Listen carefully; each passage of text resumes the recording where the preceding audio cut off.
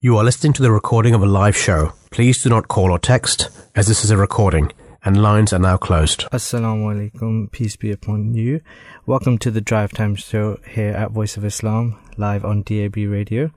You are listening to the Drive Time Show, a live program where we discuss contemporary issues and explore how Islamic teachings can guide you through them. Today we have two interesting topics to discuss, starting off in the first hour with sight loss. Is there light at the end of the tunnel? We're going to discuss the stigma around it and how people with sight loss are treated. With the second hour, we'll be discussing leadership in the context of Jacinda Ardern, who resigned recently, and we want to try and understand what makes a good leader. Today, I'm joined with my co-host, Raheel Ahmed. Assalamu alaikum. How are you? Walaikum salam. Walaikum salam. Thank you for having me. Yeah, and we're going to be discussing these topics over the next couple of hours. So, let's start off with 2 hours. 2 hours, let's be specific. Yeah, 2 hours. 2 hours to be specific. So today we're going to start off with sight loss, right? So, sight loss can be a major life change for many. Some being born with it, some experiencing it later in life.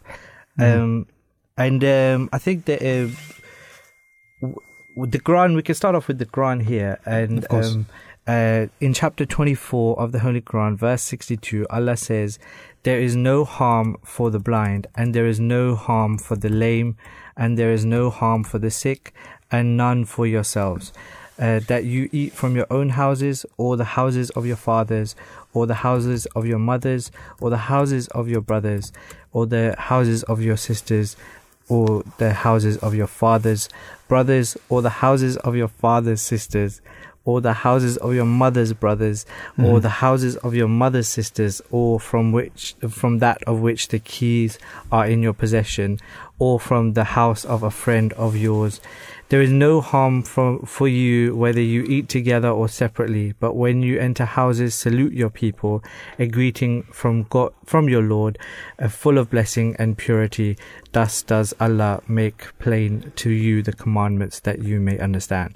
So that bit of a long verse there, but what it does is that it deals with some rules of social conduct. These rules are intended to dispose of those foolish prejudices that prevail among certain sections of human society. Islam enjoins complete social equality and is the enemy of division of people. The Arabs and Jews had scruples to eat with the blind or with persons suffering from certain social disabilities, as the Hindus of India even to this day do not sit or eat with the untouchables. Quote. Islam looks to condemns all such practices and encourages free socializing among all classes and sections of people. So, yeah, of course. I mean, it's not all Hindus of India. I think it's a section of society in India, and majority of people, have actually left that practice behind. And I think this is one of the good things that the British did in India was to get rid of, issues such as that. Yeah. Right. They tried to, at least. Right. So. Yeah. Just for a second.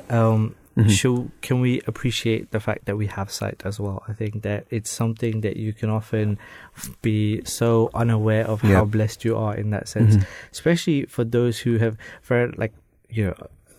there's no difference in people's pain, but imagine having sight and then losing it. Like, I feel like that's something that is really difficult to really go through, and I think that this is something that we should really appreciate. Absolutely, and that's why there's a hadith of the Prophet, peace be upon him, where he says, on every person's joints or small bones, even, fingers and toes, there is sadaqah, a charity.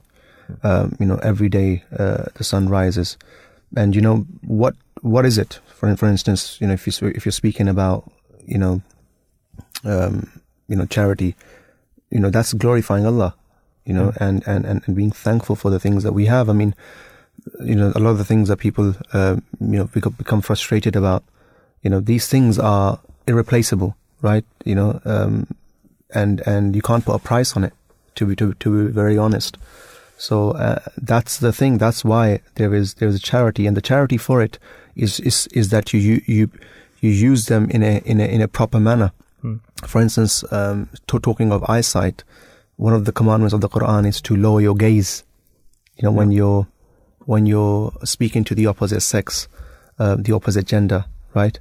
It is a mark of respect. So, just for the listeners out there, if you are speaking to, let's say, a practicing Muslim, and it's not doing an eye contact, especially if you're a lady, then know that he's not doing it out of disrespect, but rather doing it out of respect, right? And that, I think that goes the same with handshaking as well, right? So I think if this conversation, beforehand, and people realize that there are things, which every religion has the freedom to follow and practice, and I think we should respect that, simply, right? Yeah, and so let's talk more about sight loss.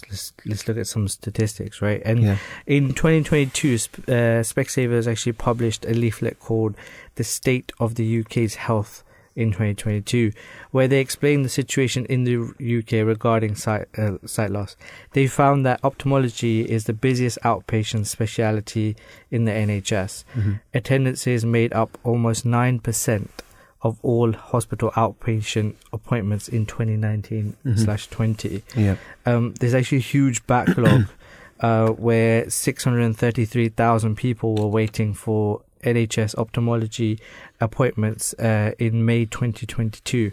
Although services remained open for urgent care during the COVID-19 pandemic, the number of eye tests in 2020 dropped by 4.3 million, a 23% decline compared to tests administered in 2019. The drop in eye tests resulted in a large reductions in referrals from primary care to hospitals. So people weren't getting the tests that they needed during that time, right? And of course, and there's issues with delayed appointments as well. But we'll discuss that later on. Yeah, I think first we'll go to our first guest, who is. We have on the line Haris Hamid. Hamid. He's a student studying business at the University of Worcester. Yeah, Worcester. Sorry. Assalamu alaikum. Welcome to the Drive Time Show. We can't hear the guest right now, so we'll see what's happened. But in the meantime, we'll discuss. We're discussing delayed appointments. Weren't we? And you were mentioning statistics with regards to the huge backlog. A 23% decline, about 4.3 million eye tests that were dropped in just 2020, that's basically a huge number, isn't it? Assalamu alaikum wa rahmatullah. We've got our guest on. Assalamu alaikum, brother Haris, are you there? Wa alaikum salam wa rahmatullahi wa barakatuhu. Can you hear me? Yes, we can hear you. Can you hear us? Yes, I can hear you. Thank you so much for joining us. So we're speaking about sight loss today. Could you tell us a bit about the circumstances which led you to actually losing your eyesight? So my story starts from when I was quite young. I was about 4 or 5 at the time, and my family noticed that I started to rub my eyes quite a lot, and also at that time I would see with less light around. For example, in the daytime it would be difficult for me to see, but when it would be at night, when there was less bright light around, it would be easier for me to see. Makes sense. So they understood that time that I had some sight issues, and then I went and I saw my local doctor, and they said that your eyesight would either stay like this or it would deteriorate completely. And at the age of about 10 or 11, my sight deteriorated completely. So I lost my sight completely when I was about 10 or 11 years old. And then I went to a hospital in London called Moorfields, which is quite known for eyesight. And they recognized that one of my genes in my code of DNA was different. And they referred me to a children's hospital in Birmingham, and they found out that I had a very rare condition that only 90 people in the UK have, which is called Ostrom syndrome. And this condition, not only do you lose your eyesight, but you also can become hearing impaired, so have a moderate hearing impairment. Also, you can experience other issues such as fatty liver and heart disease and kidney failure. But I'm quite healthy in terms of those things. The only effects that I have is that I have no eyesight and I have a hearing impairment. I mean, I just wanted to ask you how did your outlook on life change? Because someone who is born, let's say, blind, you were able to see to some extent, right? And that changed for you, and also for you to find this out at a very young age. Psychologically, how have you coped with it? I think that's a great question, and I think it's kind of like as you've grown up. Like, since I lost my sight at the time, I didn't know why I lost it, what was going on, why it happened. But now, as I've learnt a bit more about it and I've understood my condition, it's kind of made me understand what happened a bit more. And also, over the years, I've learnt so much more about Islam, and it's made me realize that this world is nothing, but it's a place for us to become the best people. It's a place for us to try and earn the most good, and it's a place for us to prepare for the next life. And Islam has also, given me so much more passion and courage. That there's so much more to life, and that I'll see the best of people. I'll see Allah Subhanahu wa Taala on the Day of Judgment. So it encourages me a lot. And even when you look at the lives of the companions, you look at the lives of the Prophet Sallallahu Alaihi Wasallam, he is a role model for us. And the companions, how the dealings with the Prophet Sallallahu Alaihi Wasallam, the companions, and there were many companions with sight loss. And I think one famous, obviously, we could mention was Sayyidina Abdullah ibn Makdum radiallahu ta'ala, and many other companions with sight loss. And how the Messenger Sallallahu Alaihi Wasallam would deal with them in such a great manner, like they dealt with each person that they interacted with, gives me so much hope and so much trust in Allah Subhanahu wa Taala that He has decreed for me what is best for me. No doubt at all. There is a hadith of the Prophet, and especially in Sahih Bukhari, which comes to my mind, where the Prophet, peace be upon him, said. And if I'm not mistaken, is Hadith Qudsi, which means Allah saying this. The Holy Prophet, peace be upon him, says, Allah said, "If I afflict my servant in his 2-day eyes and he remains patient, he will be compensated for them with the paradise." So, no doubt, we know from the from the scripture, from the Holy Quran, Allah Almighty says that La yukallifullahu nafsan illa wus'aha, that Allah Almighty does not burden a soul beyond his capacity.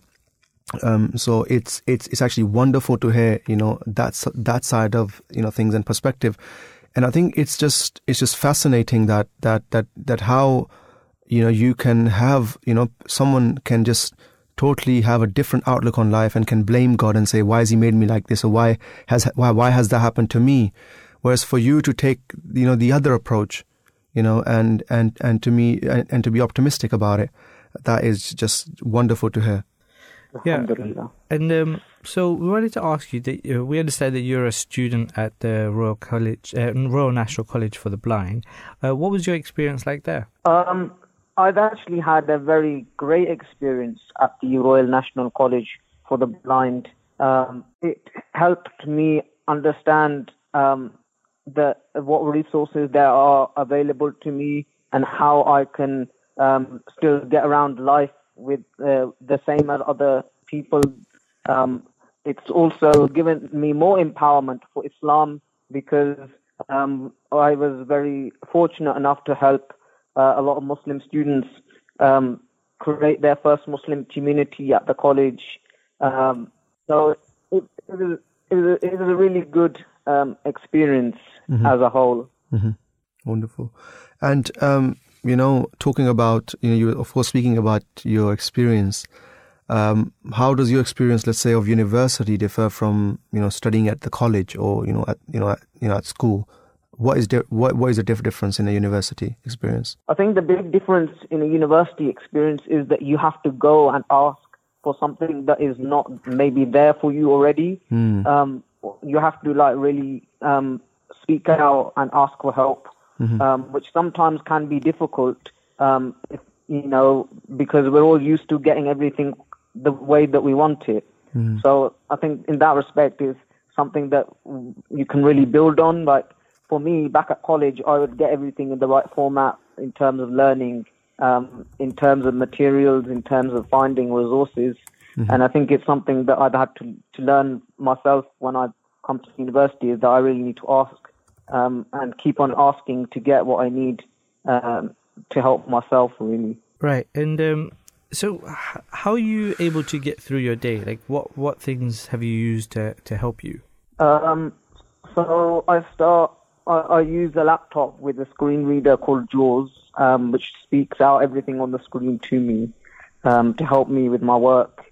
I also use a Braille display connected to my laptop, which helps me type and read what's on the screen.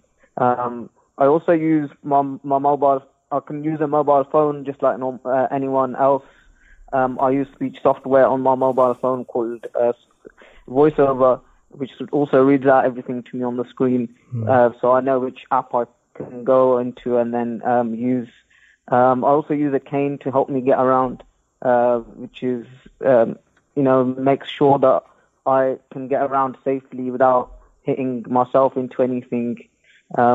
So yeah, just a whole variety of different things. Right, and so one of the things we're discussing is the stigma around it as well. Have you had to face any stigma due to having sight loss, and how were you able to overcome this? I think my experience as a whole has been quite positive.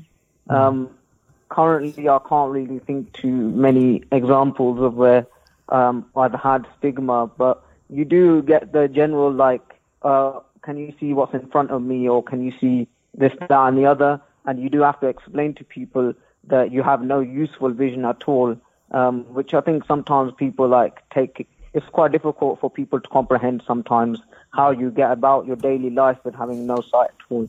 Very interesting.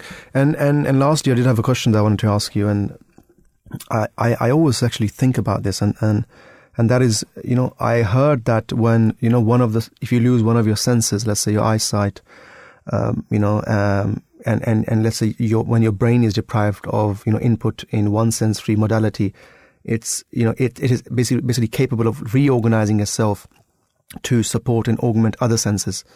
And that way, your other senses become, much more clearer or much more advanced. Have you experienced this? Let's say your other senses of hearing and smell, all of these things. Have you experienced this, that they're sort of, sort of increased or have helped you, help you with your day-to-day tasks? I think hearing definitely, because obviously you use different sounds to help you get around, even for example, the wind or, different, even being able to touch or feel different surfaces is something that can be really helpful. If you're out and about on different paths and in different areas, it can really help you differentiate where you are and where your surroundings are. Interesting. Jazakallah, may Allah bless you. Thank you so much for joining us, taking out your time, and all the best with your future, endeavors in life. Thank you. Assalamu alaikum. Thank you for having me. Thank you. Assalamu alaikum. 0208687778 is the number to call if you want to share anything with regards to the topic that we're discussing today. It is sight loss, your experience, with people, that have gone through the experience of sight loss, or you yourself, are, going through it, or, you yourself is, at the moment is blind, or you want to help us, understand, what a blind person actually goes through, in day-to-day life. Call us, or you can even tweet us at Voice of Islam UK. Thank you so much. Right, and so what are some of the causes, right, of sight loss? I think let's discuss some of them today. So the website Medical News Today published an article about vision loss specifically. Right. And so causes of sudden vision loss. Sudden vision loss is vision loss that occurs over a period of a few seconds or minutes to a few days. It can be caused by a variety of conditions. Firstly, migraine. Many people who have migraines experience visual symptoms known as migraine aura.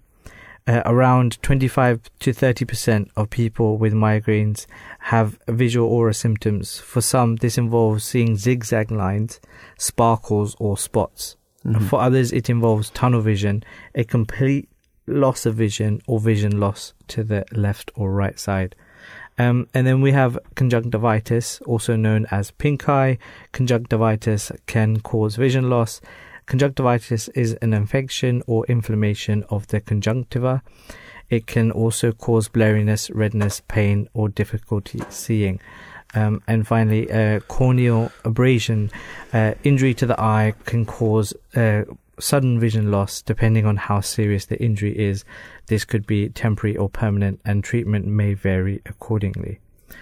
So there's some causes of sudden vision loss. That's you having sight before.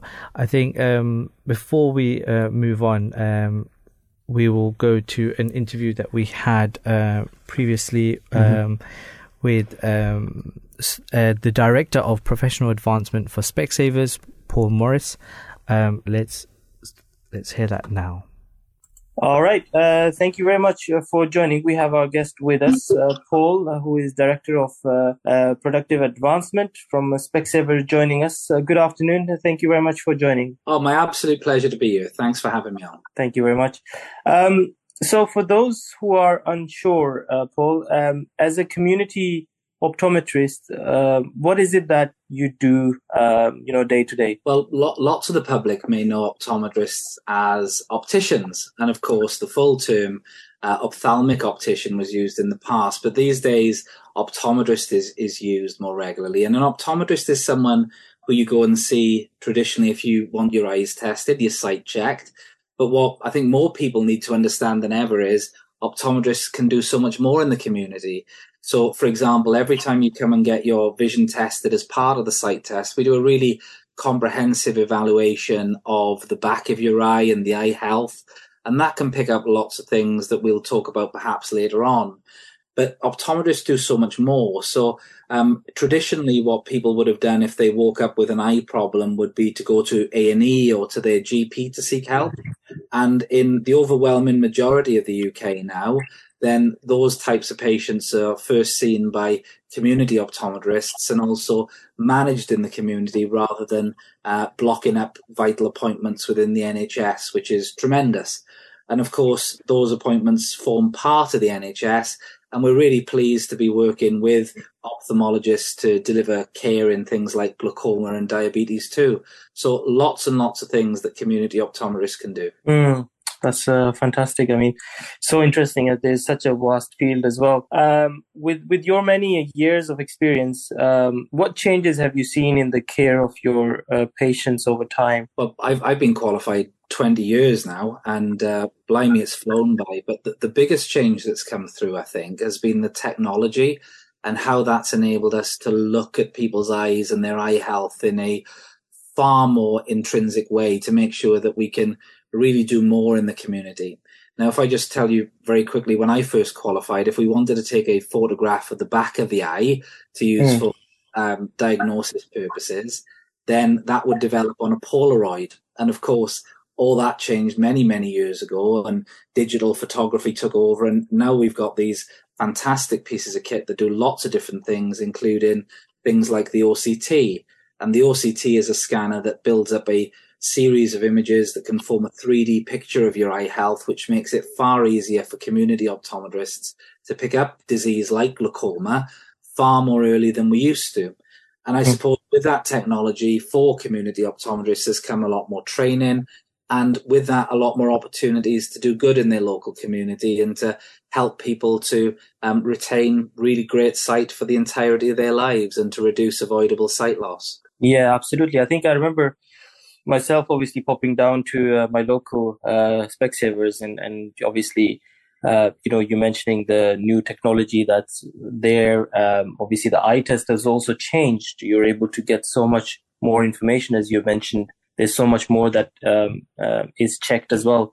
So that is great news. And obviously, if certain issues can be detected way before, then we might be able to help people way before them suffering. So I have seen advertisement for that, obviously, and also seen the information about the new eye test that you can get now. But how many of your patients and the wider community do you think people have that knowledge that these eye tests are now much more comprehensive and sophisticated than before? Well, I think there's lots of work to do still. 1 in 20 people, according to some surveys, and that's a huge number of the population, don't access regular eye care at least every 2 years. And we would argue, and we would certainly join the NHS in calling for everyone to get their eyes tested at least every 2 years.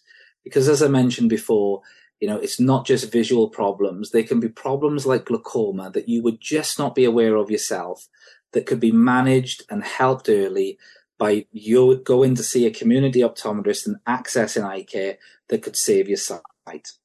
More than 50% of all sight loss is avoidable if it's caught and managed early. And that's exactly the service that your community optometrist can provide. And of course, there's NHS funding for the majority of those appointments as well. And the questions I always ask people is, look, did you know that 50% of all sight loss is avoidable? Most people don't. And the other thing I ask all my patients is everyone in the family having regular eye care? Because whether it be an elder in the family who with increasing age is more at risk of things like glaucoma, cataract, etc., or whether it be one of the younger members of the family who, there's something called lazy eye, which can affect youngsters, amblyopia to give it the technical term. Some people, very young people go short-sighted and don't actually understand that that's not normal. And having those interventions at a young age, at every age, just improves the outcomes, particularly for those that are in education. So please, if everyone in your family is having eye care, that's brilliant. Ask your friends as well. But if they're not, just ask them to consider giving up a very small proportion of their time. Usually takes about an hour for the whole visit to make sure that they're okay. Okay. No, absolutely. I think that's really important.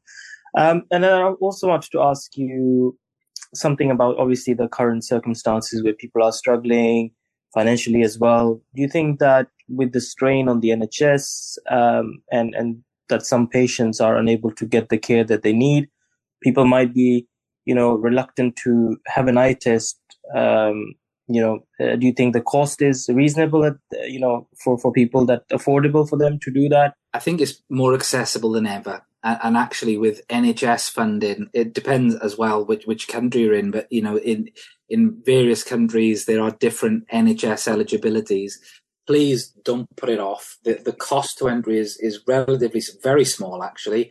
And then, absolutely free for lots of people. And if you are on a very tight budget, there are other services that can help you in terms of claiming those health costs. So there are ways into NHS funding, even if you don't think that you are, if you are eligible.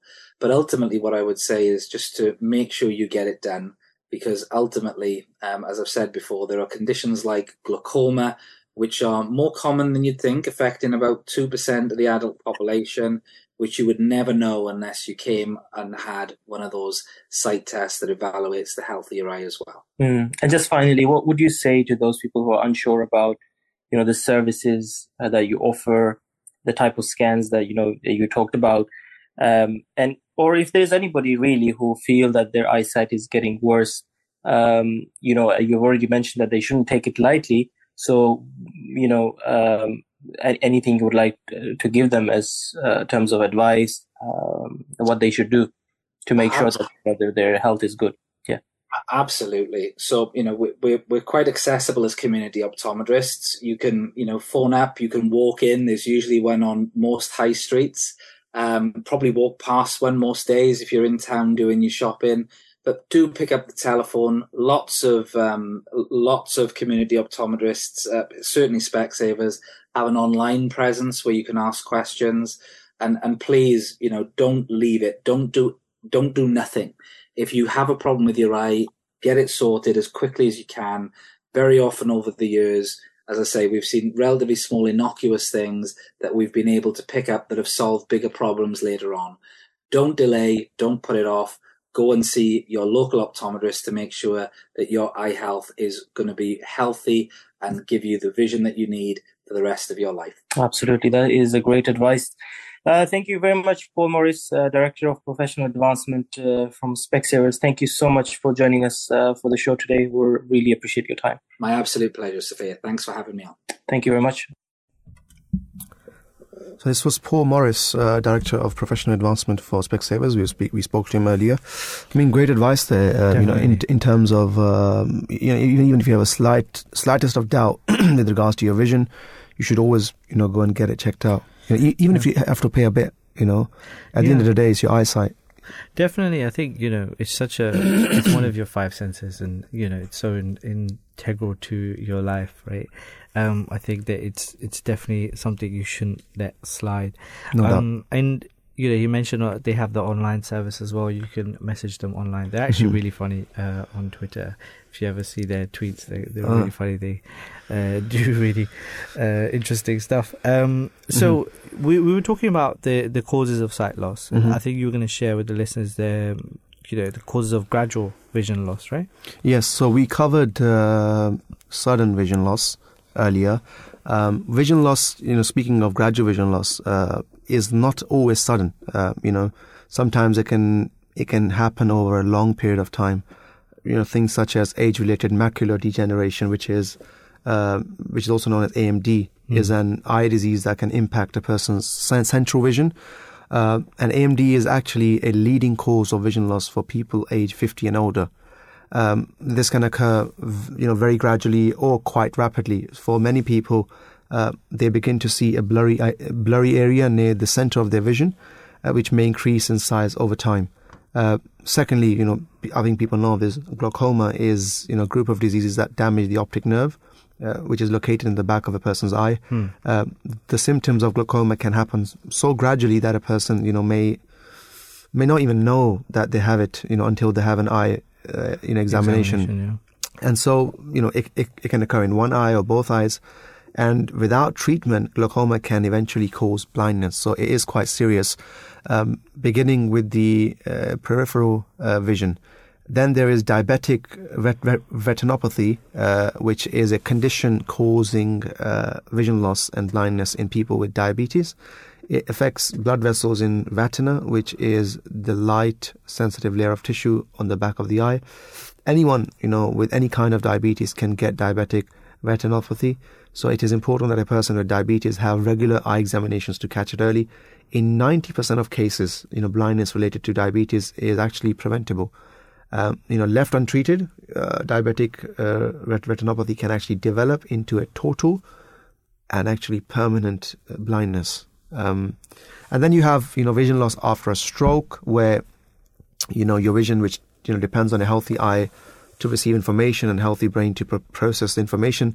The nerves in the eyes, travel from the eye through the brain to the, to the cortex at the back of the brain, allowing you to see, allowing you to actually see. And most strokes affect one side of the brain. Nerves from each eye travel together in the brain, so both eyes are affected.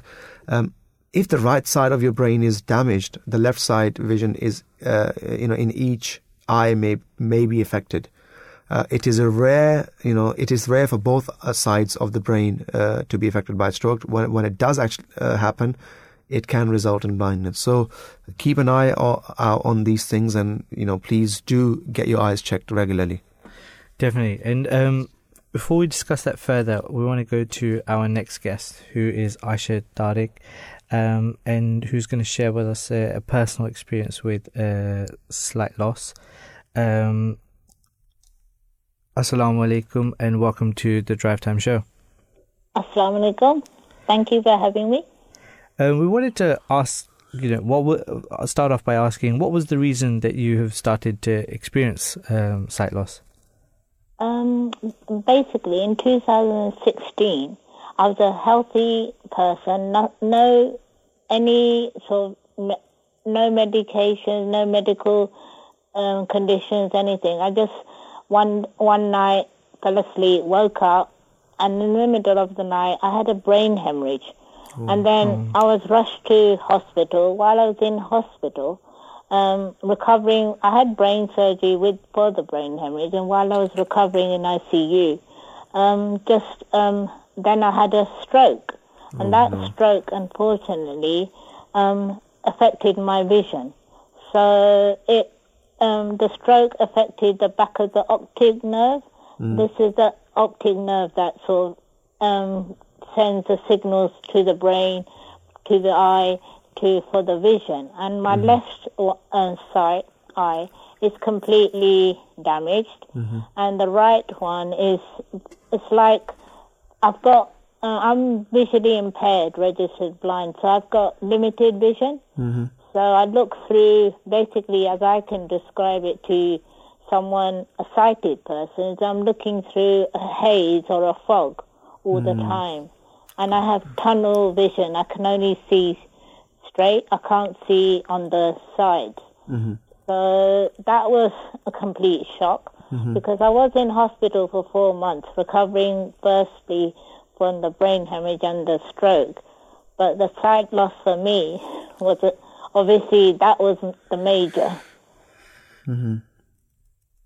Wow. And so how did doctors try to help you with your sight loss? Like, what treatments did they offer? Yeah, they were really good, because what happened, they tried to save my sight by doing, replacing the lens of my eye in both eyes, and just doing a cataracts operation, and try to see if that would work. But unfortunately, it didn't work. So then they said, we tried, everything, but this is in 2018, I was registered blind. And I said, okay, well, you can't say, all right, why? Because then you get into a very deep circle that you don't want to go through. So I was sent to RNIB, and they helped me to cope with eyesight, because obviously everything changes. Your whole perspective, how you walk about and everything, it all changes. So they help me to, it's simple tricks, like if I'm walking along the corridor, any corridor, and I don't know where the door frame is, so they said, walk along and rub your knuckles along the wall. So when you get to the door frame, you will know that this is the door, instead of me scraping my knuckles or anything. So those are simple things, and they learned. They taught me as well how to express myself and not sort of be so down, because there's so many things out there that you can still do. Absolutely. And that was actually going to be the next question. All right, sorry. With regards to you coping with the sight loss, and how were you basically able to accept that this is basically now the new normal for you? Well, I was hearing your interview with the first guest, and you were saying about other senses that become stronger. Yeah. Now, I have experienced this, that my hearing and my taste and my smell is become stronger, although my sight is weakened, but the other senses have become stronger. So that is actually what, when I was listening, I said, wow. And I said, this is what I do experience. But then when so I'm a person that I have to think, right, what can I do next? So I thought, right, what am I going to do that will help others? Because that was my thing. At RNIB, I am a volunteer for RNIB as a community support worker. So basically, they run groups for people who are struggling, because there are people who are struggling. And then I am a facilitator, so we have support groups, and then I can facilitate groups, and just let people just come along on Zoom and just chat and say, these are the things I'm struggling with, these are the things I need help with. So that's how we do. We have different sessions for different needs, basically. And then from that, I now work for the NHS because I'm a befriender. Because the befriending is something that once a week you phone up someone with mental health problems, and they are, for 1 hour, you let them talk, and you have to listen to them and encourage them as well. And then I do that for 1 week. I've got 5 befrienders. So basically this is part of the NHS mental health service. So I thought, right, you have to look at things, all right, this has happened, but you can't dwell on things. That's my belief, because if you start dwelling on things, you go into a deep, it's like a depression. So you don't want that, because at the end of the day, I believe that everything is done for a reason. So where I was a perfectly sighted person, okay, I've lost that, but I have to gain something else. So my gain is that I am trying to help other people to cope and accept their sight loss. Very, very interesting and noble act. What new things, let's say, you've learned, since having sight loss? The saddest thing is, I don't want to be down, looking down on anything, but I think the saddest thing is that in society we have a lot of prejudice, and that is because when I go out, because you can't see, if you go out in the world, unless someone's got a white stick, you don't know who's got sight loss problems. No doubt, yes. So if you say to someone, I'm sorry, I can't see, I've got sight loss problems, as soon as you say that, they start treating you like something different. Even doctors do. One example I can give, I went to my appointment in the hospital, and this is a consultant. He was talking really softly, really nicely, and then as soon as my daughter was with me, as soon as my daughter said that my mum suffers from eyesight problem, he started talking loudly. And I thought, why is he talking loudly? And then I had to turn around and say to him, listen, doctor, if you don't mind, I have lost my sight, but I can still hear you. So please do not shout.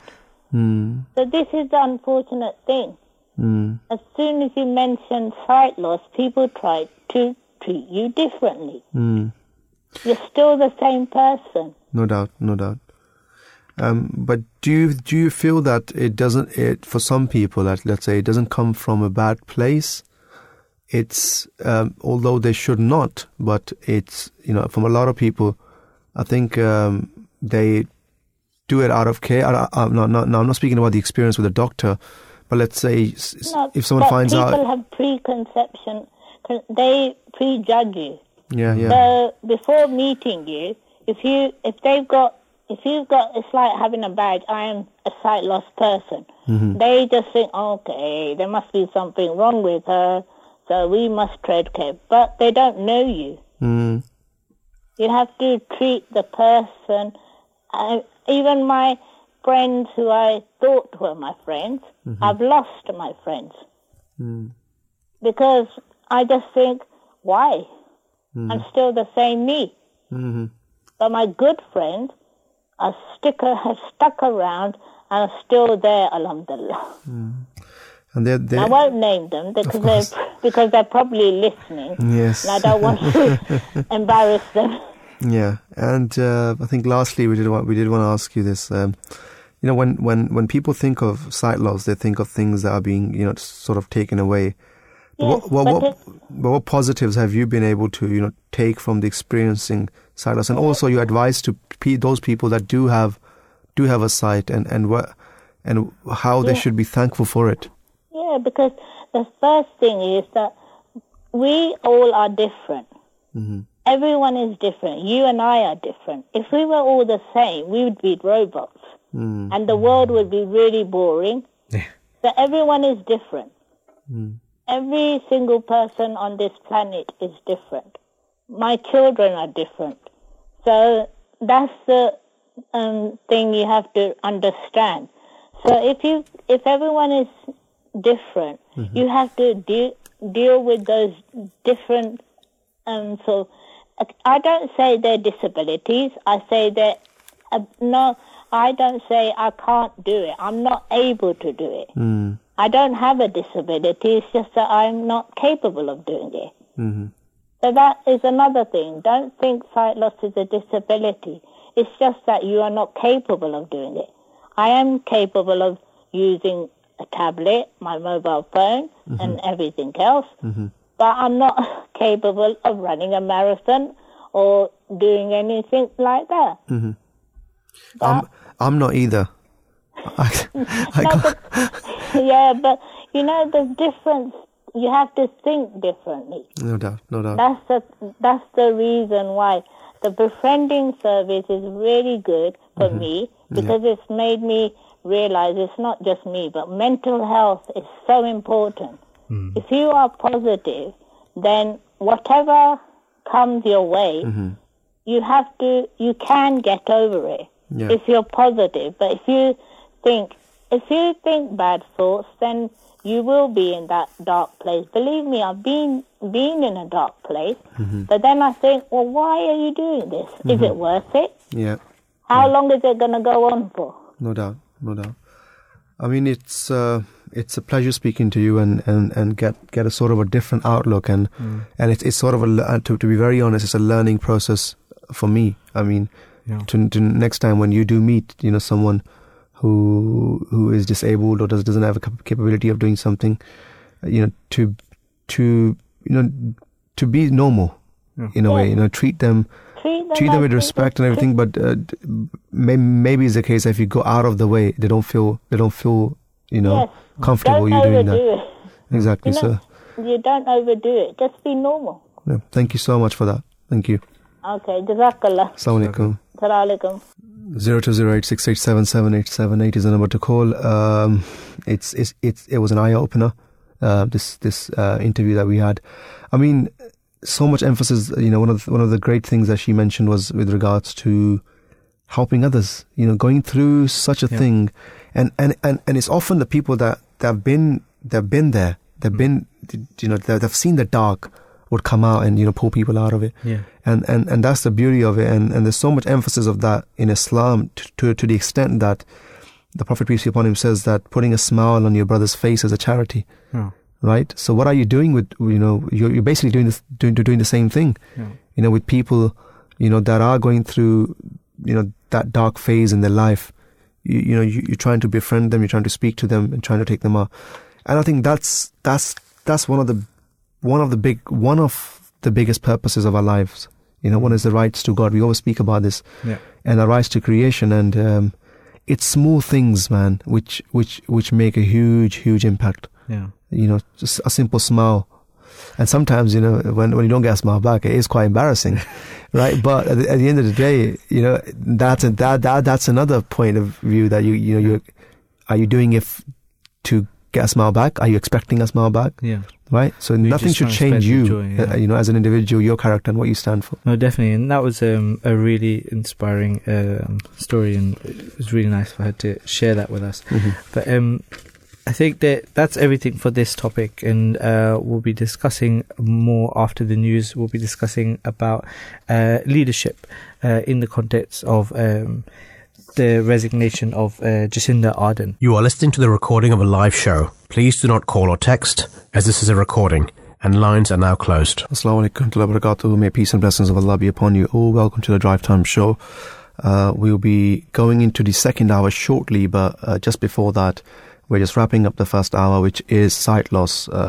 If you haven't listened to the show, please go back and listen to the recording, where we've spoken to two individuals who've gone through this experience of sight loss, and there is so much to learn, and you would come out of this program thanking God for the capabilities that you have. That's one of the things I wanted to leave you with. But lastly, I wanted to finish this off with a quotation of the Prophet Messiah, peace be upon him, who said, blindness is of two kinds. One is physical blindness and the other is connected with the heart. As for physical blindness, it has no effect on the faith, but the blindness of the heart does affect the faith. That is why it is very essential that one should constantly pray to God with great humility, that He may grant sincere spiritual realization and true insight, and save him from doubts that the Satan causes. There are many doubts that the Satan causes in the heart. The most dangerous of them, and which become a source of loss of this world as well as the next, is connected with the next world, for a greater part of virtuous deeds and truthfulness is linked, along with the other factors, with the belief in the next world. When a man takes the next world no more than stories, then there can be no doubt about it that he has become unacceptable and he is lost to both the worlds. So with this, we would like to go to our next program where we'll be discussing leadership. Yes. Yeah. Firstly, let me ask you, Raheel, what do you think makes a good leader? First thing that comes into your head. Humility, I would say. Yeah. Okay. I mean, there's so many things that one can say, but on top of my head, yeah, I think humility, because and that actually just is, just came to mind because it's a hadith of the Prophet which says, Sayyidul Qawmi Khadimuhum. He says that a chief of a nation is actually one who serves. Yeah. A true chief of a nation, or a leader of a nation, is he who serves them. Yeah. And so for him to serve, he has to be humble. Yeah. Right. And those people who do lead in true sense, whether in worldly terms, and we'll discuss this further, of course, whether in spiritual terms, they are very, very humble people. No, definitely, I'd agree with that, because I often have actually mentioned this with inspiration from religion. I've said this in a context of the professional world as well, that if you look at all of the research that's being shown at the moment, like good leaders, all of them act as if they are serving the people that they lead. And that they need to get the best out of their team. And I think that it's great that that's the first thing that came into your head. So we're talking about this because there was the resignation of Jacinda Ardern, and we have various world leaders across the globe who have the responsibility to lead their people through both ups and downs, right? Of what any country faces. But what actually makes a good leader, and we want to discuss, like, is it in part knowing when it is time to step down, for a stronger person to take the reins, right? And so as always, we like to provide the Islamic context for what we're discussing. And so the Holy Quran states repeated how important it is for a human to act righteous, which is what leads to having the most honorable of lives, and thus one becomes a righteous leader even if the circumstances are harsh. The Holy Quran stated, O mankind, we have created you from a male and a female, and we have made you into tribes and sub-tribes, that you may recognize one another. Verily, the most honorable among you in the sight of Allah is he who is the most righteous among you. Surely Allah is all-knowing, all-aware. And that was chapter 49, verse 14. So, we started off discussing it, but what is it? What is a good leader? And, is a leader is someone who leads people towards a common goal, right? That's essentially what a leader is. So how can one achieve that? We're going to look at we're going to check with the experts with the Center for Creative Leadership, the CCL. According to their list of leadership skills, one of the most important qualities a leader can have is self-awareness. They need to be constantly aware of the words said, non-verbal communication, and what actions they took. Even though this is now known to them, team members automatically observe leaders and model their actions and reactions.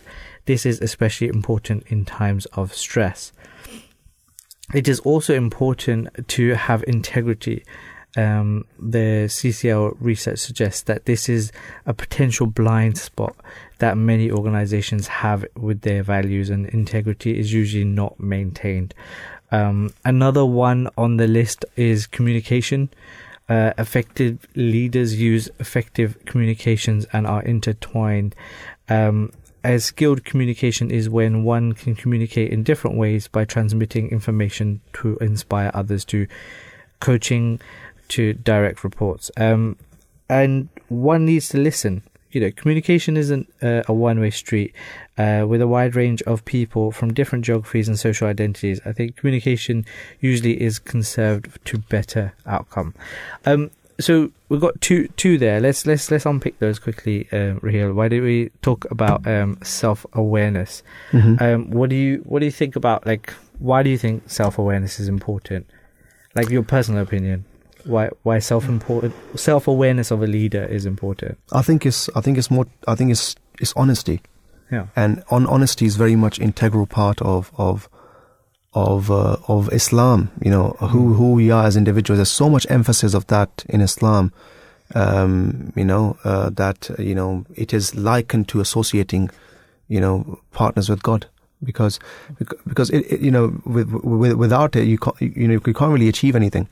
And basically self-awareness is being able to know what your strengths and weaknesses are, right? And when certain weaknesses are mentioned, to not become angry or distasteful about it. So there's so much one can say on it, but definitely, like, self-awareness, I think is a great trait to have in general. But I think it's really important for a leader to have self-awareness, is because I think when you're a leader, whether in whatever context, it could be the simple context of a parent being a leader for a child, right? If you're not self-aware of the impact that you're having on the people that are following you, I think you're always going to do things that are going to be negative in some sort. So being that self-aware, making sure that you're aware of the actions that you're taking. And then with that, I think communication is so key, the second one that they mentioned.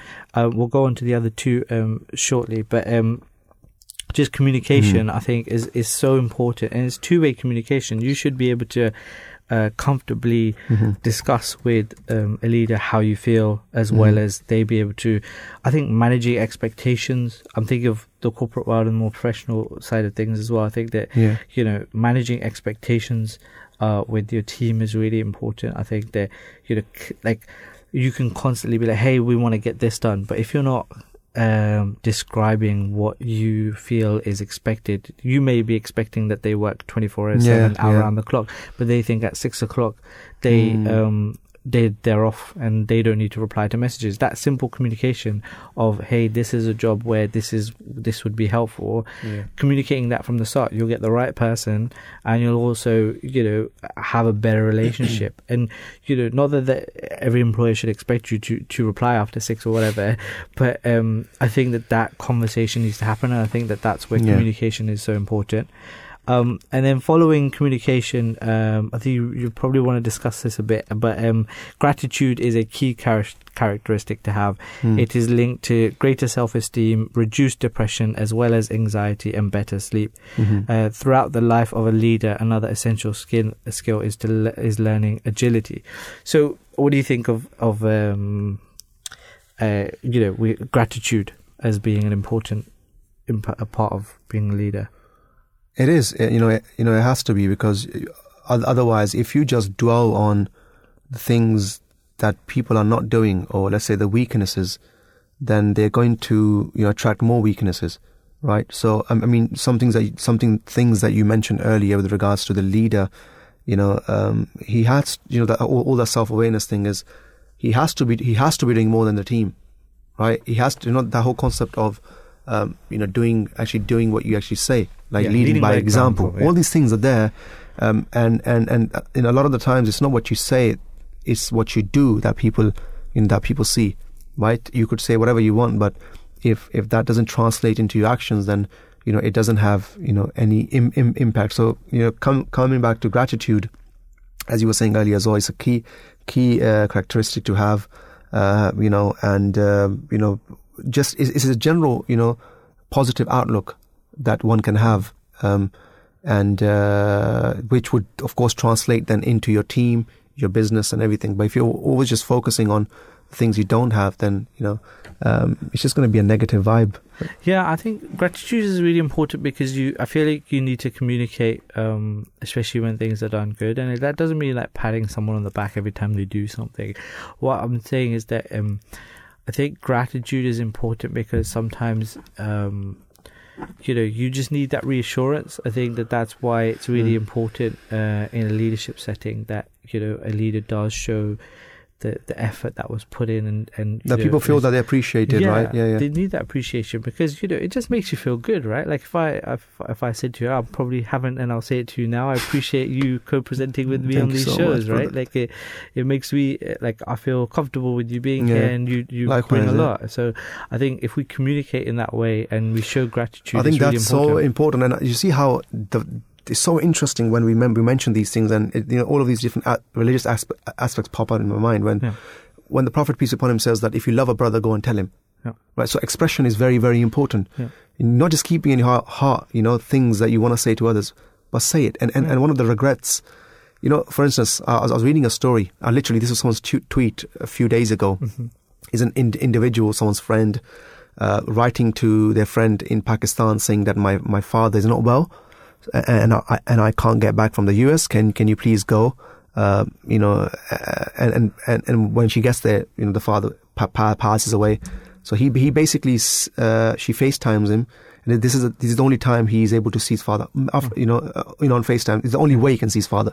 So she's stating some of the things he's saying to his father, that I appreciate you, I love you. There's so many things I should have said to you, before you were gone. I should have come and seen. So when you look at these things, you realize how much important these things are, when that person is alive. Or how would it make that person feel when they are alive? Definitely. So I think that is not a weakness, because from the leader's perspective, because, we feel, and someone might say that, for the CEO of a company, or a leader has to have a certain distance as well. In order to have, that it's not just jokes and stuff. There needs to be some discipline as well. Because if you're too easily accessible, then you're not really respected, right? Now you've got these two aspects that people speak about. But the reality is that of course there's going to be a balance. There's going to be discipline. Everything. There's going to be things in place. But that doesn't mean you become this tough individual that nobody can approach. You don't have any emotion, or you don't show any emotion. So these things are very, very important. And as we always mention, for us Muslims, they're very much they're intertwined with our religion. All of these aspects are intertwined with our religion. So why not embrace it? 100%. And so according to the list of the Center for Creative Leadership, the next one after gratitude is learning agility, and the skill to know what to do when you don't know what to do. And I think this is a really interesting one. I think that it's very, like, in the startup culture, there's the agile methodologies of being able to produce things like really quickly and like adapt and learn and test and fail, right? And I think that the religious aspect of that is, if you know that God has said that you'll never be burdened, your soul will never be burdened by something you cannot achieve or deal with. And I think that's where agility for me is I'm always reminded of that. I'm like, look, okay, whatever the situation, I can deal with it. I just have to figure it out. And that figuring it out is what makes you agile. And that's how I think, companies and institutions, they need to go through that. The world changes, markets crash, or, a challenger brand comes up, or whatever it is. And it really evolves and adapts. And I think being agile is definitely a sign of a good leader, because, especially in times of crisis, you look to your leader to direct where you need to go, right? No. And so I think that's a great one. And then according to the list, another overlooked characteristic is having an influence by being able to convince people through logical, emotional and cooperative reasoning leads to effective leadership. When it is done with authenticity and transparency, with emotional intelligence and trust, it leads to greater cooperative skills. Hence, having empathy is also important and helps to have an inclusive leadership.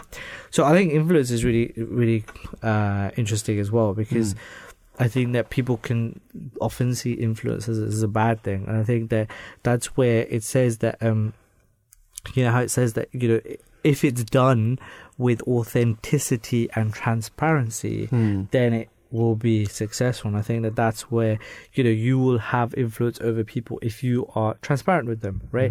You're never going to be able to help someone or guide them if you are truthful for them. If you're always keeping things, like secret, or like having that transparency and that honesty, I think is a real important thing. Well, I think that's the whole thing about, honesty is very, very important, because you are going to get caught out. Trust me.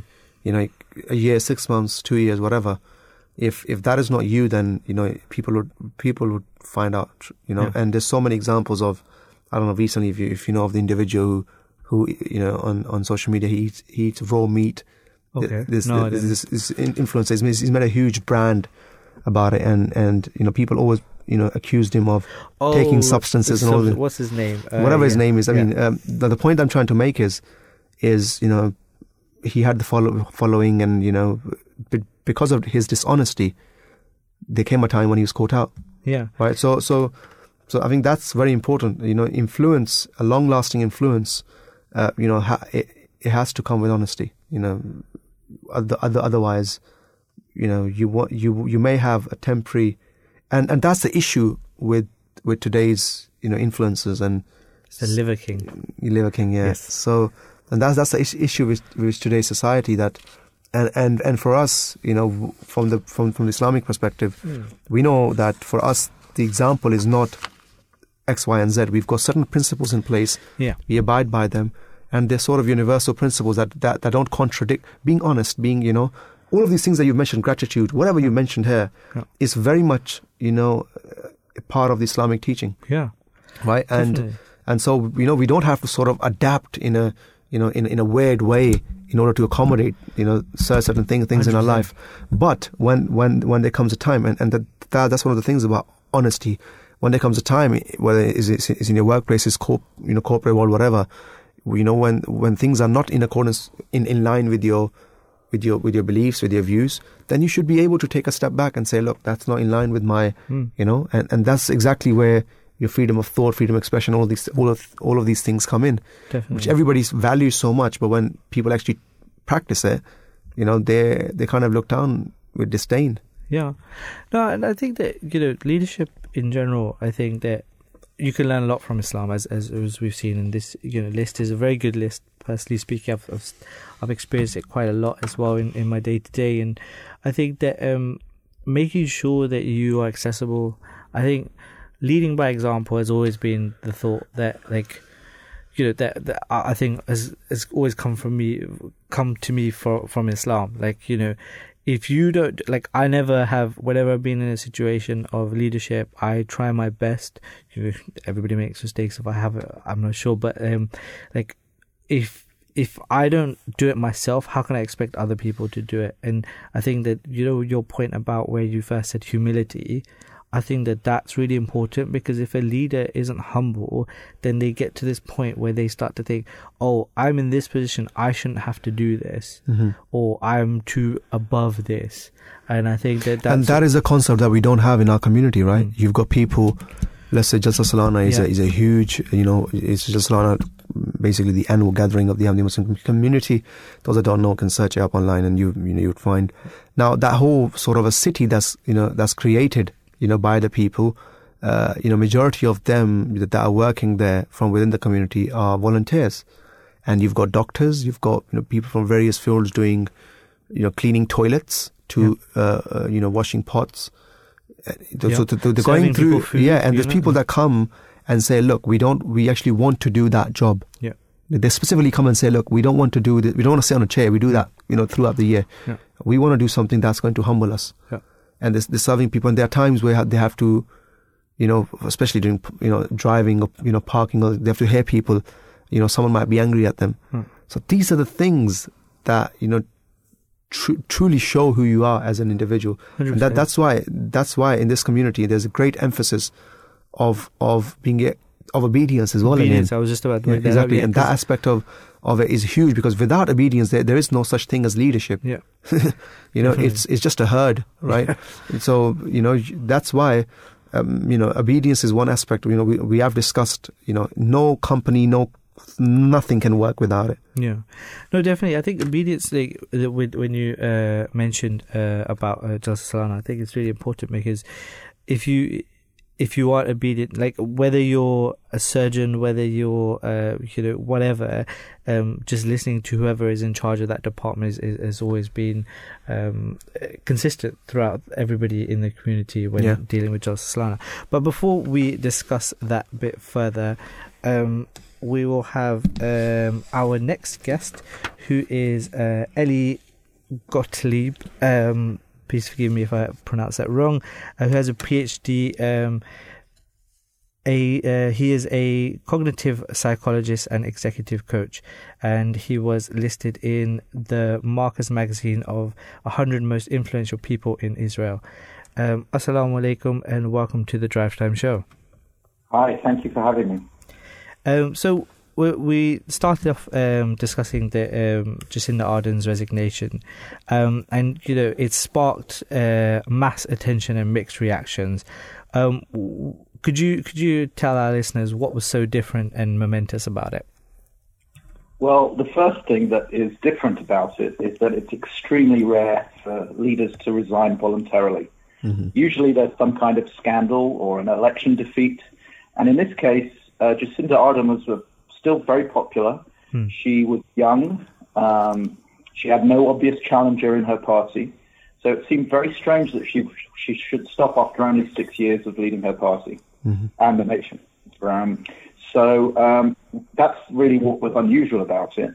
But in terms of the mixed reaction, some people suggested, well, maybe she, since her popularity had gone down slightly over the last year or so, she maybe wanted to avoid defeat in the upcoming general election. And then there's the whole issue of gender, that it raised a lot of thoughts about maybe politics and its rough and tumble is a little harder for women, and maybe there's something we need to do about that. Interesting. With some calling her courageous and others saying, that she was yielding, what was graceful about her stepping down? Well, the first thing that was graceful about it was that she did it voluntarily. No one led her there. There was no real crisis that she was trying to avoid. There wasn't any upcoming scandal. And she just really chose to do this on her own terms. But more importantly than that, I think, was how she exactly announced her resignation. And she said something very interesting. She said the following: after going on 6 years of some big challenges, I am human. I know what this job takes. And I know that I no longer have enough in the tank to do it justice. It's that simple.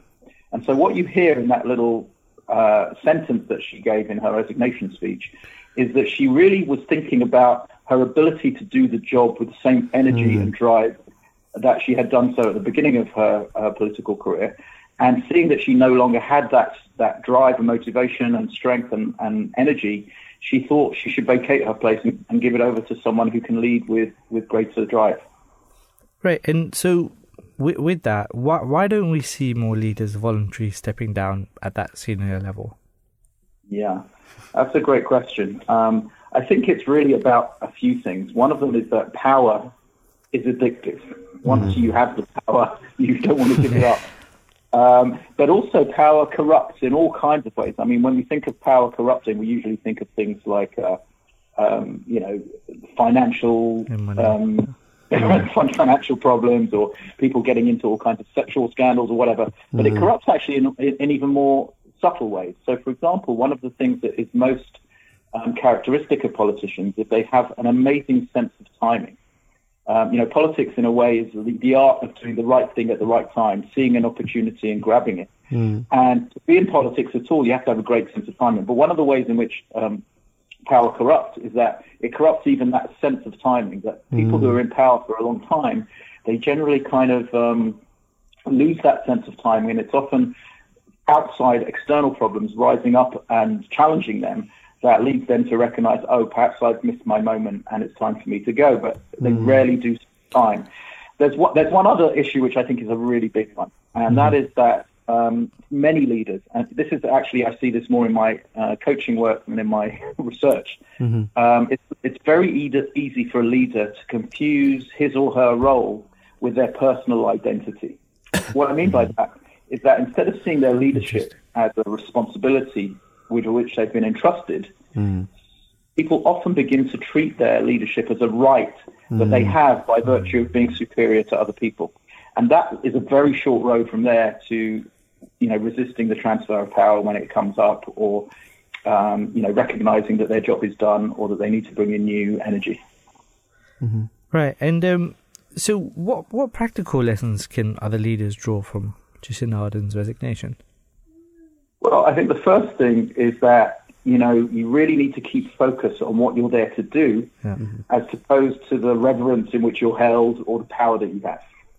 And I actually think in many ways, I'm talking with, an Islamic radio station. I myself am Jewish. I actually think that there is people who have some kind of sense of, who have a religious life and a spiritual view of the world, recognize that their own, when they're in charge of something, there's always someone else or something else that is beyond that, and that is in charge of that. And I think that is something that gets lost a lot in secular politics. And so it's recognizing that you're here to do a job. You're here for a higher purpose, and you're not here for your own ends. That's a very important piece. But there's one other thing, which is actually related to another thing that Jacinda Ardern said in her resignation speech. She proposed, don't see the world in dichotomies as, in order to be strong, you have to be you've got to be decisive, you've got to be focused, all these kind of stereotypically male traits. What she said is she hopes that she leaves New Zealand with a belief that you can be kind but strong, empathetic but decisive, optimistic but focused, saying that there isn't one way of demonstrating strength or using power, that you can temper those extremes and find some kind of middle road in which you combine stereotypically masculine and feminine traits at the same time, and you can be much more empathetic and optimistic without giving up on being decisive and strong. Wonderful. Thank you so much. It was a pleasure having you on, and it won't be the last time, of course. Thank you so much for being with us and giving such insight. Assalamu alaikum. Thank you. 0208687778 is the number to call. I think one of the points that really hit me was the religious aspect of, naturally. Yes, of course, because at the end of the day, why is it the case that, it's just one, individual leader who thinks that this responsibility is actually bigger than her, right? Because the thing is, when you, who are you answerable to? When you think you're at such a position where you think, I'm not answerable to anyone, right? That me being here is my right, or nobody can, point fingers at me, whereas someone going into that, role, believing that this is a responsibility and a trust, is in Arabic is called amana, a trust, and I'll be, I'll be asked for it. Right now, that is a conscious sort of, thought to have, now there are many Muslim leaders, around the world who don't practice it. They name themselves Muslims, but what we're speaking of is principle, right? With what principles do Islam or other religions have in place, for leading others, and what leadership is from a religious perspective. And when you look at the lives of the prophets of God, whether it's Moses, Jesus, or Prophet Muhammad, you would find, the true essence of leadership, and you find all of these qualities that we were discussing, earlier, gratitude, in times of difficulty, the agility, to move, and a sense of responsibility that you're answerable to God, and so this is why these things are very, very important. Right, and the other thing is that we were talking about what's it called, Jalsa Salana, right? And I think that whole idea of answering to someone beyond this world to God, I think is really like key in everybody realizing, hey, look, I'm not doing this because I want to show off, or I'm not doing this because it's my benefit. I'm not doing it because I want people to love me, or whatever it is. There is a genuine concern and like a genuine belief that, hey, I'm doing this for my Creator. Right, someone who has graced me. You know, we were talking about sight loss earlier as well, right? Like someone who's given us eyesight, someone who's given us all of these things, the ability to walk, or whatever grace that we've been bestowed. It's it's knowing that is really key, and then you're obedient to whoever it is, because you're like, hey, like for me, I'm just trying to serve my Creator. That's why, from the religious perspective, there's always the idea of reward and punishment, right? You've got both of these things. When you look at, you do a certain thing, you're rewarded for it, and someone can take that. And that's why in the Holy Quran, the prophets have been told that they come as, glad, as a givers of glad tidings, and as well as warners, right? That if you don't do certain things, there are consequences. So, and that's why that's one of the reasons why I personally believe in God, right? Because there's a lot of wrong that happens in this world which goes, unpunished. So there has to be a realm where, people will be, compensated for, for the actions, for the wrong. Those that have done wrong, they'll be, they would have to answer, and they'll be punished. So that you've got both of these aspects which makes you do good, which makes you stay on the right path, right? One is the ability to think, and that's why the Prophet said that al-imanu bayn al-khawfi wal-raja, that iman or belief is between hope and fear. It's not too much fear, whatever I do, I'm going to go to hell, and it's not too much hope to think, oh, I'm a Muslim, and because I'm a Muslim, I'm just going to have there are certain principles in place. There's a way to go about it that you have to follow. No, definitely. And, I think we have one of the greatest examples in the Holy Prophet, peace and blessings of Allah be upon him. The Holy Quran states, verily you have in the Prophet of Allah an excellent model for him who fears Allah and the last day and who remembers Allah much. That's chapter 33, verse 22. And, the Holy Prophet, peace and blessings of Allah be upon him, was known to be a righteous man who exhibited excellent moral qualities. I think we're going to discuss that though in more detail. We do have our next guest on the line. Yes, we have on the line Anas Surana, who is the Vice President of the Ahmadiyya Muslim community. He is also the director of the Ahmadi youth who dedicate their lives for serving mankind. The scheme is also known in the community as Waqf-e-Nau. Assalamu alaikum. May peace and blessings of Allah be upon you, and welcome to the Drive Time Show. Peace and blessings of Allah be upon you as well. Thank you so much for joining us. We're talking actually about leadership. We've had various sort of aspects of leadership in sort of the secular side. We wanted to specifically speak to you about Islam and the Ahmadiyya Muslim community, and how leadership plays a role here within our community. So beginning with a brief explanation for the benefit of our listeners, what is Khudamul Ahmadiyya? It's of course auxiliary organization, but if you can tell us what its purpose is and how it's run in the Ahmadiyya Muslim community. So Khudamul Ahmadiyya is the Ahmadiyya Muslim Youth Association, which is the wing or the auxiliary organization in the community, which is for the boys or men from 15 to 40 years old. And we basically look after the men of this age group in terms of their religious education, in terms of their general education, every aspect of life. We try to assist and help wherever we can. And the main aim, though, remains the same, which is to enhance the spiritual connection of our youth. Right, and this is done on a national, a regional, and a local level. So how does this auxiliary organization work at those levels?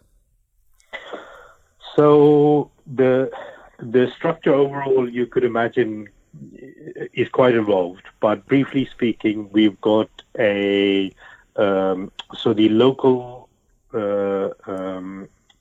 presidents essentially are elected by their local communities. Mm-hmm. Then the national president is elected by representatives from each of these local communities, essentially. Mm-hmm. And part of his team are many departments which look after different varying aspects of, as I mentioned, one is looking, there are some looking after serving humanity, so that is like a lot of our charity work, mm-hmm. our sports, our education, our religious education, etc., etc. So these are all part of his team. Mm-hmm. And then he also appoints regional, you could call them regional presidents who overlook regional chapters across the country, mm-hmm. and they all, and essentially the local the president's mm-hmm. answer to the regional president, and he answers to the national president. So it's a very sort of a systematic way in which this auxiliary organization work, and just for the benefit of our listeners, that's not the only auxiliary organization within the community. I mean, you've got Ansarullah for the elders, for the ladies, you've got Lajna, Imaillah. They run their own affairs, they have their own gatherings and all of these things. So how huge is that, for the community, and isn't the purpose of all of this is to create leaders? Because you could remember, or I could remember being young Atfal, because that's another auxiliary organization, Tifl, and being led by, Khuddam, your local Qaid or your regional individual in charge of you. So isn't that the purpose, to create more leaders? 100%. I think the community and overall the structures, I mean, I can speak from experience. Mm-hmm. I learned a lot, or almost entirely, all the skills I've learned in terms of leadership have come from my work with the community. As you said, starting at a very young age, where you get given some small responsibilities. Our smallest organization for the girls and the boys mm-hmm. starts at the age of 7 mm-hmm. to 15, mm-hmm. where you get given small tasks, small responsibilities. You learn how to do them. You fail at them sometimes, and you learn from your mistakes, etc., etc. Mm-hmm. And I think all aspects of this community and all aspects of how this works is really about, you grow with the responsibilities you're given. You learn how to deal with people. You learn how to, look after bigger and bigger projects. Mm-hmm. And that definitely goes for me as well. Mm-hmm. I mean, I'm professionally as well. I work as a lecturer, but mm-hmm. all the leadership skills, I didn't pick them up at my workplace. I picked them up working in the community. That's wonderful indeed. And there's another question that we wanted to ask you is why is it important for, to engage the youth, at a very young age, as opposed to, society telling them to, let's say, experience everything, and basically decide for themselves what they want to do? I think that there are many aspects to this. I think firstly, the reality is that if we all would make all the possible mistakes ourselves, then there would be no spiritual enhancement. There would be no spiritual progression. We would all be just repeating each other's mistakes. So I think that's how I look at it, at least, that one part of it is when I'm working with some of my younger brothers and giving them specific tasks and guiding them, it's about telling them my experiences, showing them from my experiences how to do things better, and how to, as I said right at the beginning, the main aim in our community is spiritual progression. Mm-hmm. And I think that is sometimes forgotten, that yes, it's not about what could you say, that you just tell people and they just listen to you, but it's about teaching them, and it's about making them aware that don't make these mistakes, don't try down this wrong path, don't go in this wrong direction. I mean, it's wise for one to learn from, you know, others' mistakes than to repeat them, and that's spot on there. Right, and so what does leadership mean to you? Oh, that's a complicated question. Deep question, but yes, let me try. So the way I see it, leadership can mean, so there are different leaders who can be who can have a positive or leave a lasting and positive impact on people. I think that's what matters. That however you do, however you as a leader, however you approach it, your main aim should be to leave a positive impact on the people you are leading, and leave a positive impact on their lives. And we see many examples, and I think everyone is different, and everyone, like if we go into the minutiae of how exactly you want to be a leader, there will be different approaches that work with different people. But I think as long as your aim is that you want to leave a positive impact, and you actually question that regularly, that's how I see it, that you evaluate yourself, and you actually look at, these are my objectives, this is what I'm trying to achieve, am I achieving that? I think these are the sort of hallmarks for me that am I on the, again, it's not just about those I'm leading. I myself need to become spiritually a better person as well. Very, very interesting.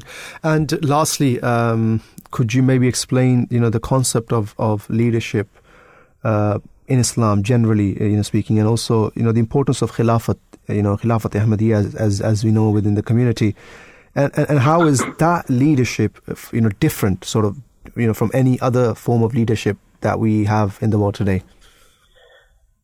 I think fundamentally, the most important difference in terms of Khilafat Ahmadiyya, so the leaders, our spiritual leaders in our Jamaat, in our community, fundamentally the biggest thing that sets them apart is that we believe they're rightly guided by God Almighty. So this sets them apart from any other leader, because we are all, as human beings, we all make mistakes. And no matter how good of a leader you are, you will make mistakes. But with our khulafa, with our leaders in this community, we believe that they are guided by Allah Ta'ala in all aspects of their life, in all aspects of their decisions. So, spiritual decisions. So, we know that when they tell us something, they are guiding us in the right direction. And even more importantly, they are always, and you experience this just being in their presence. I've only lived through the life of the fourth Khalifa of our community and the fifth Khalifa. When you meet them, you actually see that spiritual connection you experience that spiritual connection that they have. And of course, I just wanted to add something there. And, you know, you wonderfully and beautifully explained, you know, that the belief of, you know, the belief that they are rightly guided. And this belief is actually experimental from the community's perspective, that there are numerous, and not just, one is from the community perspective, but individually speaking as well. There's been many incidents, and you can speak to, you know, every Ahmadi, you can stand him and say, and he will give you various examples from the, you know, from his life where he needed a certain guidance, and, you know, he went to the Khalifa, and, you know, he approached him and asked him what he should do. And with prayers, when he got that guidance, how that guidance has helped him in his life. And, you know, talking of within the community, whether it's projects such as, you know, this of Baitul Futuh, the reconstruction, you know, there's so much there that when you hear these things, you realize that this sort of leadership, why it's different, is because, as you've mentioned, is rightly guided, and is from the experimental side of things, and not just a belief, you know, not just a blind belief. No, that's right. I think if you speak to any member of our community, and that goes even more strongly members of our administration who get this guidance on a regular basis, like there's never been a decision in my experience that we got from our Khalifa, and he told us to do something, and we did it, and it wasn't there weren't blessings in that decision. No matter how much at the time we might have wanted to do something else because of our own experiences.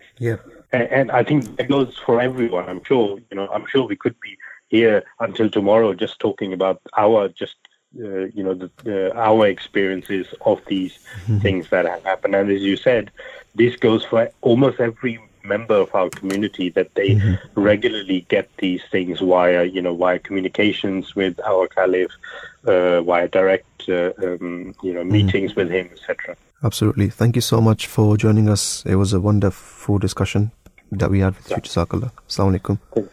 Thank you. 0208-687-7878 is the number to call. We only have about 10 minutes to go. Maybe call us and tell us what leadership means to you, and what sort of leaders that you follow in your life, and how they've impacted your journey so far. Yeah, so leadership in general for me, I think I've seen good leaders, bad leaders. I think that what type of training should there be for leaders? I think that there's always things that we should try to explore. There's all these different courses and stuff. But for me, one of the greatest examples is the Holy Prophet, peace and blessings of Allah be upon him. And as you were mentioning before this caller, he's known to be a righteous man who has exhibited excellent moral qualities even before he announced that he was the Holy Prophet, peace of blessings of Allah be upon him. The Almighty revealed it to him. He was well liked for his honesty and good morals.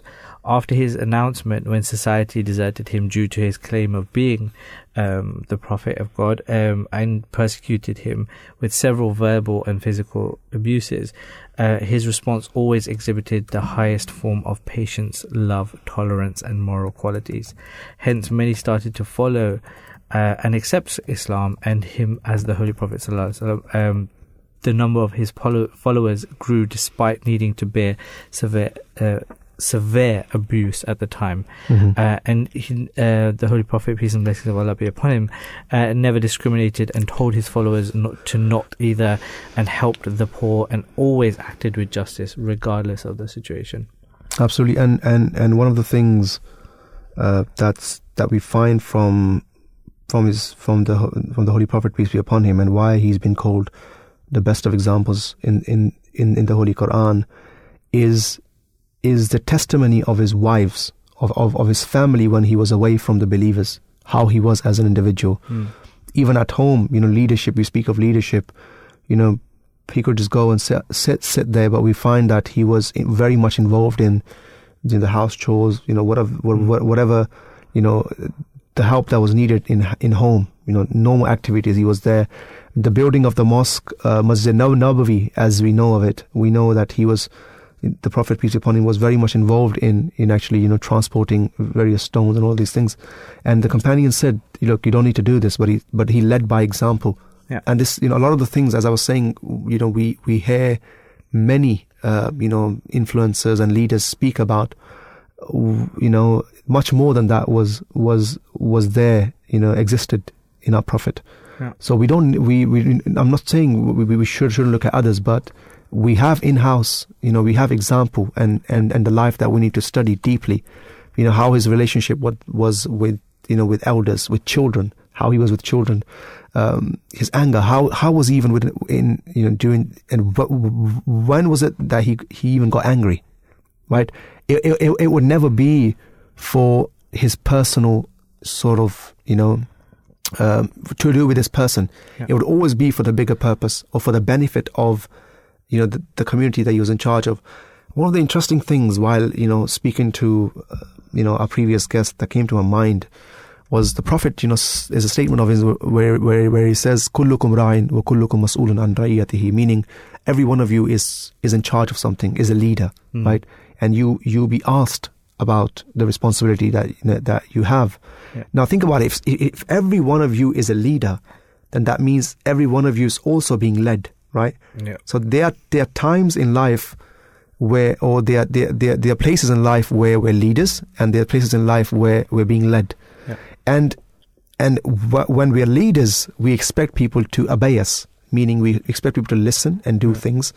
And, you know, there may be things, there may be a time where they can't see it. You know, we have, you know, consultation in Islam where, you know, we consult others and we ask, but when a decision is made, you follow it. Yeah. You're totally obedient to it. Without that, think about it. As someone who's obeying, you're part of any organization, religion, anything. If you don't obey, if you don't follow rules, it'll be a chaos. Yeah. Right? So that aspect is also very important for any household to work. You know, that's why, you know, in speaking about Islam, the role of men and women are very, very, you know, clear. Very, very clear. And, you know, we know from the women's perspective how the Prophet treated his wife, or what we as individuals now married have to do. Yeah. Right. And from the women's side of things, that guidance is also there as well. So I think just wrap the show up. Leadership is not just sort of one quality, right? It's a combination of things. Yeah, a host of things. And also it's not a sort of a pinnacle point where you get there and there's no more learning. You know, the Prophet said, you know, knowledge, or you know, there's always, you know, knowledge is is a lost property of a believer, right? And you were speaking about courses and all of these things. Yeah. You never stop learning. There's always going to be times.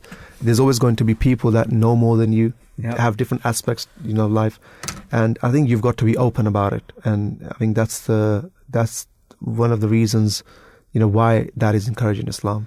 Yeah, and I think, you know, we have the pretext of this discussion about leadership because of Jacinda Ardern's decision to step down, right? And so for me, what I've kind of taken from Muslims especially very appreciate her. I think we should mention that, especially what happened in New Zealand, the attacks and all that, how her response was. It goes to show, you know, what she's as an individual as well. Empathy, right? And this is the thing, like, it's the first point that the CCL, the Centre for Leadership, mentioned in their list is self-awareness.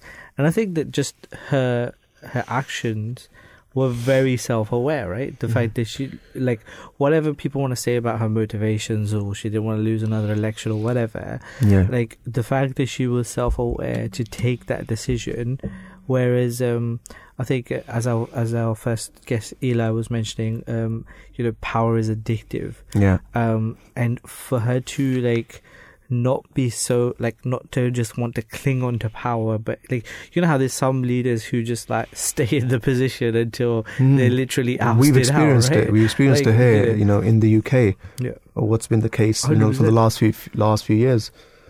So, like, that self-awareness to be like, hey, you know what, maybe I'm not the best person to lead this country right now, or I'm not the best person to be the leader at the moment. And I think that self-awareness is just something that I'll definitely take from this resignation. I think that for me it was really inspiring for me. I think that is good for, and I think showing that empathy and to just be like, hey, you know, I don't think I'm the right leader at this time, so this is where I'm going to lead. And I think this is the point where, you know, doing something which is different from the norm, right? It's normal now, right? Yeah. Whoever gets power, he's addicted to it. He wants to keep it. You know, all of these things, and now in a way in society that's normal, right? Doing certain things in the corporate world. You will know better than me what things happen. What some of the things you have to do in order to acquire certain roles. Stepping on other people. Yeah. All of these things are there now. For you to do something different, that's admirable. Yeah. Right. And that's what that is what defines you as an individual. And you can point certain people out in every field, whether it's sports, you know, people like Sadio Mane, let's say. We heard stories about him going to the Liverpool mosque and cleaning the toilets. Yeah. Right? All of these things, you know, which shows you that their career or their current circumstances, they look at life to be much greater than that. Yeah. And I think that's why they do things. Why, you know, that's the reason. That's the you know. Definitely. And, you know, like, a lot of people, like, if they leave leadership positions, right, they wish that they are known as the best leader, and then the next person doesn't get the same admiration as they do. And that's what I really liked about the quote where she mentioned, she said, "I hope I leave New Zealanders with their belief that you can be kind but strong, empathetic but decisive, optimistic but focused, and that you can be kind, be your own kind of leader, one who knows when it's time to go." I think that's just like, I think this really I think it's a very good example to set for the next leaders. Yeah. That it's not a weakness to step down. Yeah, and the other thing is that just that there is that middle ground that Islam always teaches you moderation. You don't need to like be like super decisive about everything. You should deliberate as well, but then don't be so indecisive that nothing happens, right? Yeah. Find that middle ground, and I think that combination of being like kind but also being strong, like don't see kindness and empathy as a weakness, or be decisive and be optimistic, but also be focused. Don't just live your head in the clouds thinking that everything is going to be fixed. There is actual pragmatism that needs to be shown. So I really like that quote, and it was mentioned by Eli earlier as well. Interesting. We only have a minute to go. There's so much that we've discussed today. For the previous program about sight loss, that gave us huge insight into how people actually feel or what they have to go through in their day-to-day lives. And also in the second hour, talking about leaders, what makes one a true leader or a good leader, right? We spoke about, the secular side of things, we also spoke, about the religious side of things. And the fascinating thing is how much these things go hand in hand, and how both of the systems are sort of, they correlate. Exactly. Right? And I think that's one of the things that I've picked up from and I think that a lot of people say that Islam or religion isn't applicable to contemporary issues, and I think that this is a clear example that you can learn from your religion to bring leadership. But we also want to thank our producers today, Ruhi Yaqub, Arub Anwar and Sabiha Tariq. We also want to thank all of our guests for joining us today on the live and I want to thank you and I want to thank you, and I appreciate you here. Thank you so much. Thank you. And now it's the news.